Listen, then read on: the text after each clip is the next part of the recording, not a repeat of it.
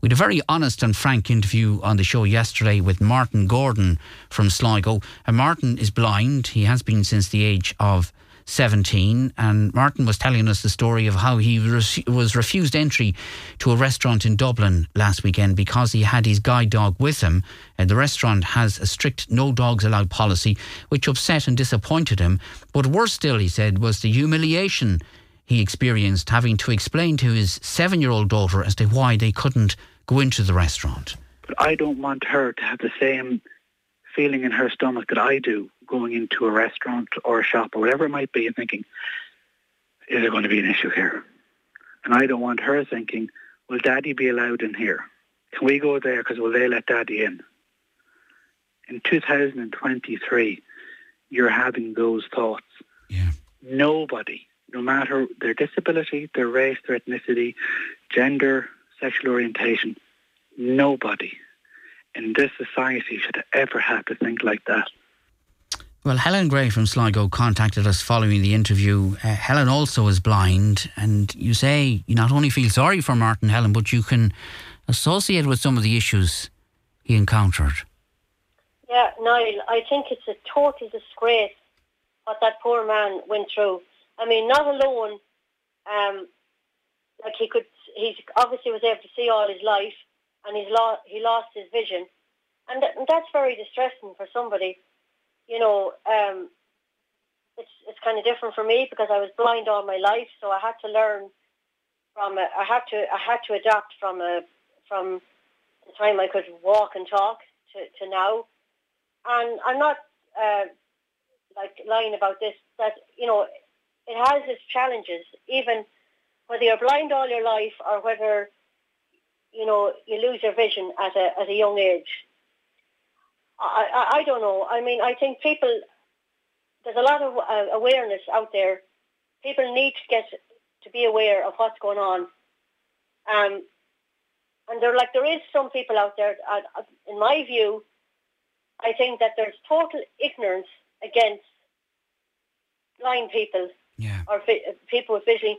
Like, it's not so bad. If you're visually impaired and you have some vision, it's not, I don't think it's too bad. But, you know, when you lose your sight and, you know, you have no vision at all, like, for instance, like I have 3 children. And when my first child was born, he's 25 now, but when my first child was born, there was people going around saying, specifically to a friend of mine, oh, how is she going to manage to look after a child?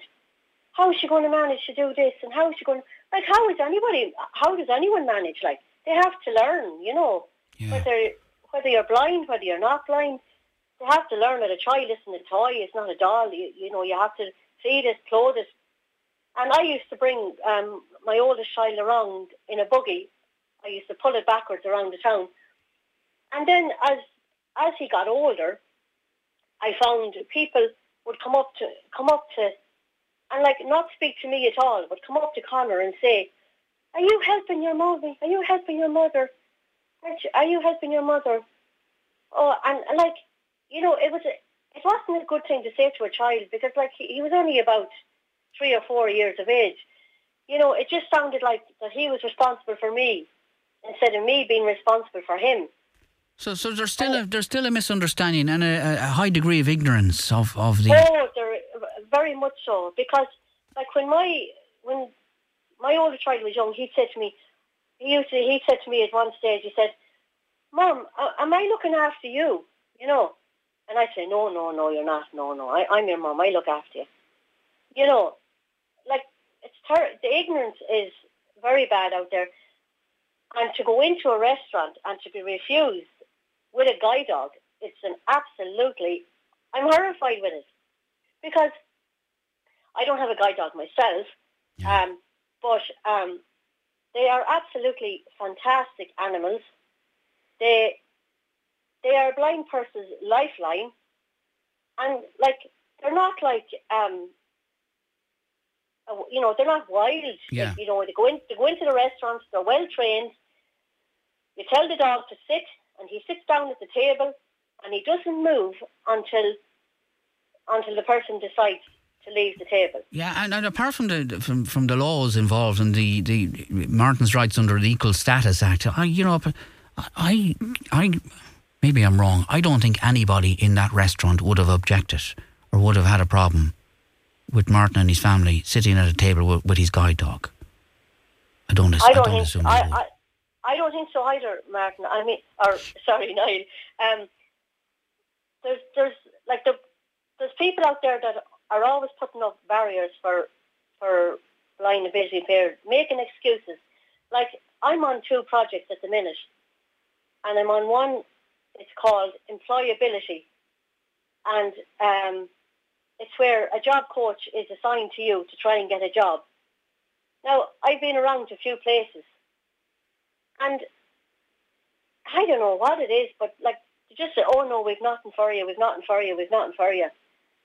But if they use their head out there, I'm sure there's something that they could come up with, I mean, I think people think that, like, we're only blind. It's only our eyes that's not working. We have brains in our heads, like. We can think, like, we're able to think for ourselves.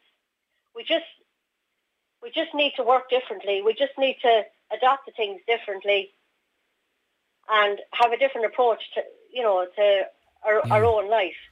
Okay, you were saying that people can make your life so complicated when it doesn't need to be complicated.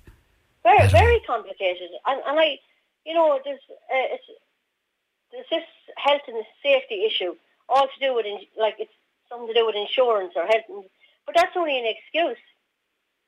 If there was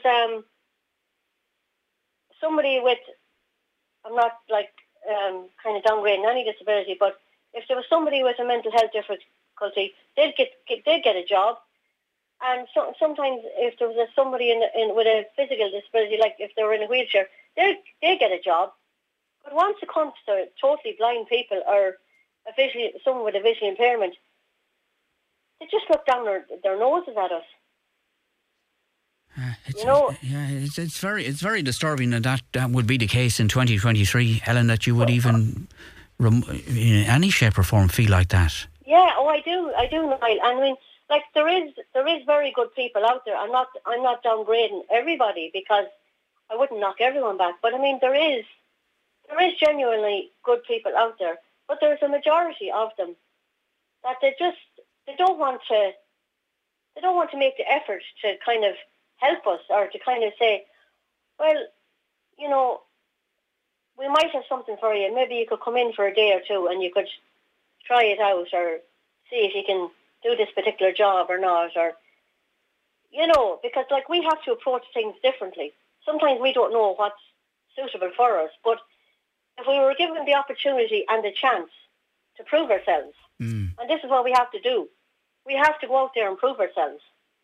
And like, some people out there don't give us the opportunity to do that. Guide dogs are obviously essential to blind people, says this person. They are their eyes. I thought it was a given and in law that guide dogs could accompany their owners wherever they need to go. Sean says, absolutely embarrassing to hear that. Disgraceful stuff, but not surprising. I would hazard a guess that the said restaurant would be front and centre in saying how inclusive they are. I say well done to Martin for highlighting the issue. This lady says, nearly every restaurant around Europe are dog friendly. It's about time Ireland joins their sister countries. Outrageous to someone else. Every restaurant by law has to allow guide dogs and their owners into their restaurant. These restaurant owners and employees should know this. If not, they're in the wrong profession. Shame on you, I say. Martin, you should name and shame so other guide dog owners will not go into this particular establishment. And that's the interesting point which is cropping up. The law in relation to this, and whether there is an obligation on restaurant owners and those who own hotels and pubs, whatever, to allow guide dogs in. Anthony Gray is on the line, well-known local restaurateur, of course, former president of the Restaurants Association of Ireland. Anthony, what is the situation legally in relation to this? Well, look, first and foremost, it's totally unacceptable to be refused entry to any business. And I have it on high authority from the Restaurants Association of Ireland that it's the law. If you have a guide dog, whether you're visually impaired, whether you have epilepsy or autism, as long as that guide dog comes with you, you are certainly allowed into the restaurant. And to be honest with you, Niall, I'm appalled to think that this restaurant took that manner and refused that man. It's an absolute disgrace. But yet again, we're living in a society that, anything, nothing ceases to amaze me anymore. At the end of the day, that man should not be refused whatsoever into that restaurant. Now, the law does state that the owner can refuse a pet if they're coming into the restaurant. Now, as I've listened to most of the comments, and I'm just back from a European city where there was dogs certainly in the restaurants. In both my businesses, I allow obviously service dogs. I allow pets into the restaurant, and I use a common sense approach, not a nonsensical one, where you would say, look, you can come in with the dog. Is the dog going to be quiet? The dog can sit down there at the bottom of the table if that's okay. And that's the approach that should have been taken here. And look at, if Martin is ever around, either Hooked or Alabon, I'd certainly like to see him come in with his family, and I certainly would take good care of him, that's for sure. Okay, well, the outrage is understandable, and indeed it's covered in the Irish Times as well this morning, and why wouldn't it be? So you allow dogs under certain conditions into your restaurants, not just guide dogs, you're saying? Yeah, but again, a common sense approach is taken. If it's a dog that's coming in and the dog is barking and shouting and roaring, you're not going to let the dog into the restaurant. There's been incidents in the summer down in Hooked where the people come to the door, it might be raining, they'd have a small dog with them, or even a medium-sized dog with them, and say, look, is there any chance we could come in? And I'd say, look, if the dog sits down at the end of the table, I don't have an issue with it. And I don't have an issue with that. And it's absolutely appalling in this day and age that somebody who is visually impaired should be stopped entry going into a restaurant. And I'm absolutely disgusted. This is not how we operate as restaurateurs, I can assure you that. The other side of the coin is this. There is 19,000 people waiting on a lottery, and that's people suffering from autism and also other illnesses waiting to get a dog in the country. And they have to go on a lottery system to get a dog. And I listened to the comments there about the health system and the absolute appalling state that it's in, right? You have to understand as well, you have the mental health system that is not fit for purpose in this country. Our health system at the moment is not fit for purpose in this country. There is children up and down this country waiting 3 to 5 years on a list to be seen. And that is especially for CAMS. God forbid if you have a mental illness in this country, there is not a hope you're going to get seen. The winter plan is absolutely it's nowhere to be seen. And it really, I tell you, Niall, it really bugs me to think that every single listener, including myself and including every listener on your show, right, the government came out recently and announced that they took in 73 billion from the taxpayers in the Exchequer, 73 billion. And yet we can't get a regional hub system. A regional hub in Sligo has not been named. You have people waiting for 4 hours in an ambulance. You have people not going to the hospital anymore because they're probably afraid to go because of the state that it's in, and they won't go, and they're accepting that they'll stay at home and then more than likely die. It's just, it's unbelievable that we are actually, we as publicans, we as public servants that were working in the industry, we as private sector are absolutely standing for this. Is it any wonder there was a civil war in this country? Okay, you're quite angry about the health situation and the overcrowding situation. I'm angry for every single child, including my own, that has to live in this country and put up with it. I'm angry for the terrible, unfortunate people that have to work in this system. I'm angry for the politicians who are taking in universal tax from my employees, including myself, and squandering it, and are not even fit to run a hospital or run any business. Why don't they go out and build hospitals? There wouldn't be an issue there. Why doesn't Sligo have a state-of-the-art hospital? But of course, Sligo, as you know, has always been left behind. Even for a road that we had to go up and march outside the Dáil for, and we had to get a campaign because there was, so many people killed on that road. This isn't the country that I want to live in. This isn't a country that is acceptable for any other person to live in. It's an absolute kip. And you know what, Niall? It's about time that the whole lot of us stood up to this. And I know I've gone off point here a little bit, but it just shows you the state of the country when a gentleman who's visually impaired is refused entry into a restaurant. It just shows you the society that we're living in. And it's about time someone stood up to them.